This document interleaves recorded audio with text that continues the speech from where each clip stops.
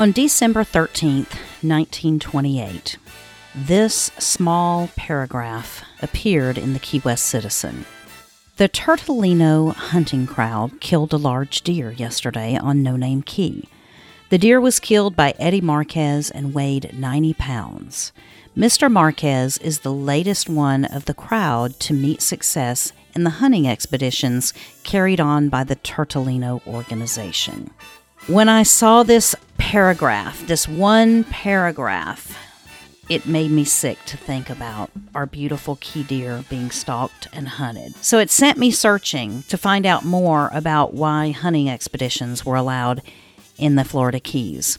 As it turns out, there's a long history of deer hunting in the Florida Keys. It flourished in the Keys in the 1930s. Most of the deer hunters were Cubans.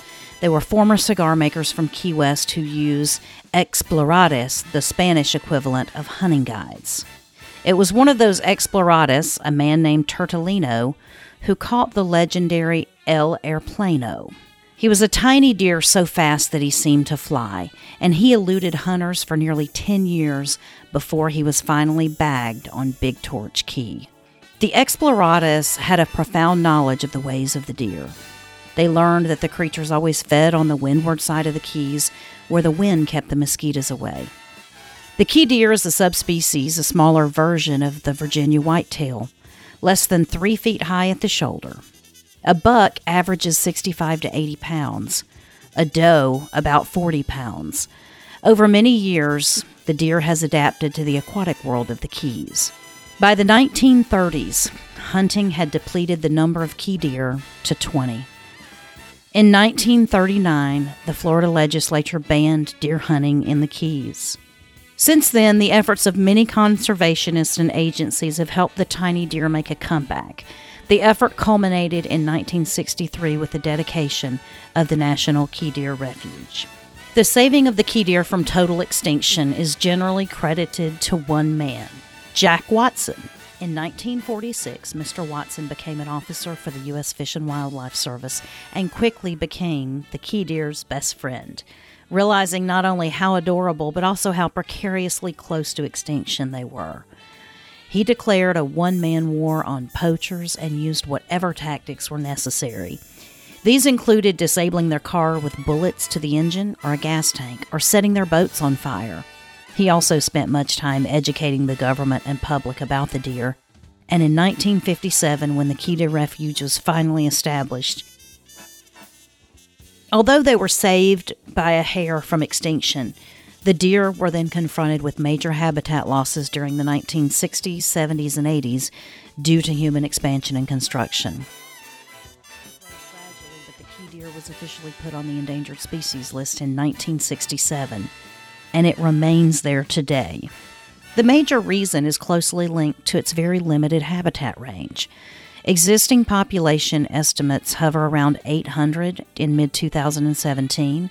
However, the vast majority are concentrated on Big Pine and No Name Keys, 2 islands located right next to each other, encompassing less than 12 square miles total.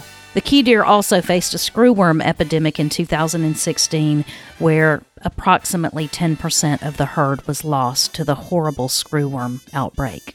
A year later, the key deer had to survive Hurricane Irma. Although No Name Key and Big Pine were declared mandatory evacuation areas, some residents refused to evacuate.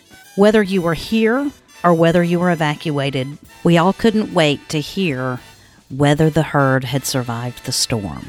Those first reports of key deer sighting after Irma came through were amazing. We all rejoiced. Since the screwworm outbreak, activists have taken things into their own hands and formed nonprofits to help save the key deer, comprised of key deer lovers, protectors, advocates, and watchers. One of those groups formed is SaveOurKeyDeer.org.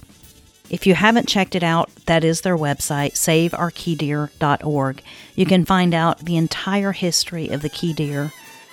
Even as heartbreaking as it was to read that they were once poached and hunted in the Florida Keys, I'm now proud that we've decided to honor them and their heritage here and protect them. So if you want to help this part of Keys history survive, you can visit saveourkeydeer.org and contribute and donate.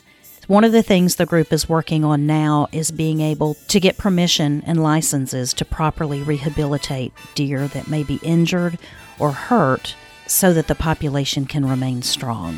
I highly recommend you follow them on Facebook, Save Our Key Deer, and visit saveourkeydeer.org. It's a great way to help preserve this historical part of our Keys history. So I'm proud to say that while disturbing as it was, that today, December the 13th, 1928, reported a deer kill from a hunting expedition on No Name Key, I'm even more thrilled that we no longer have to worry about that. And that's what happened today in Key West history. Today in Key West history is brought to you by 43 Keys Media. To learn more about our glorious or disturbing past of the Florida Keys, visit 43keys.com. You can get this program and others as an Alexa Flash Briefing. Just ask Alexa to play Today in Key West History as your Flash Briefing.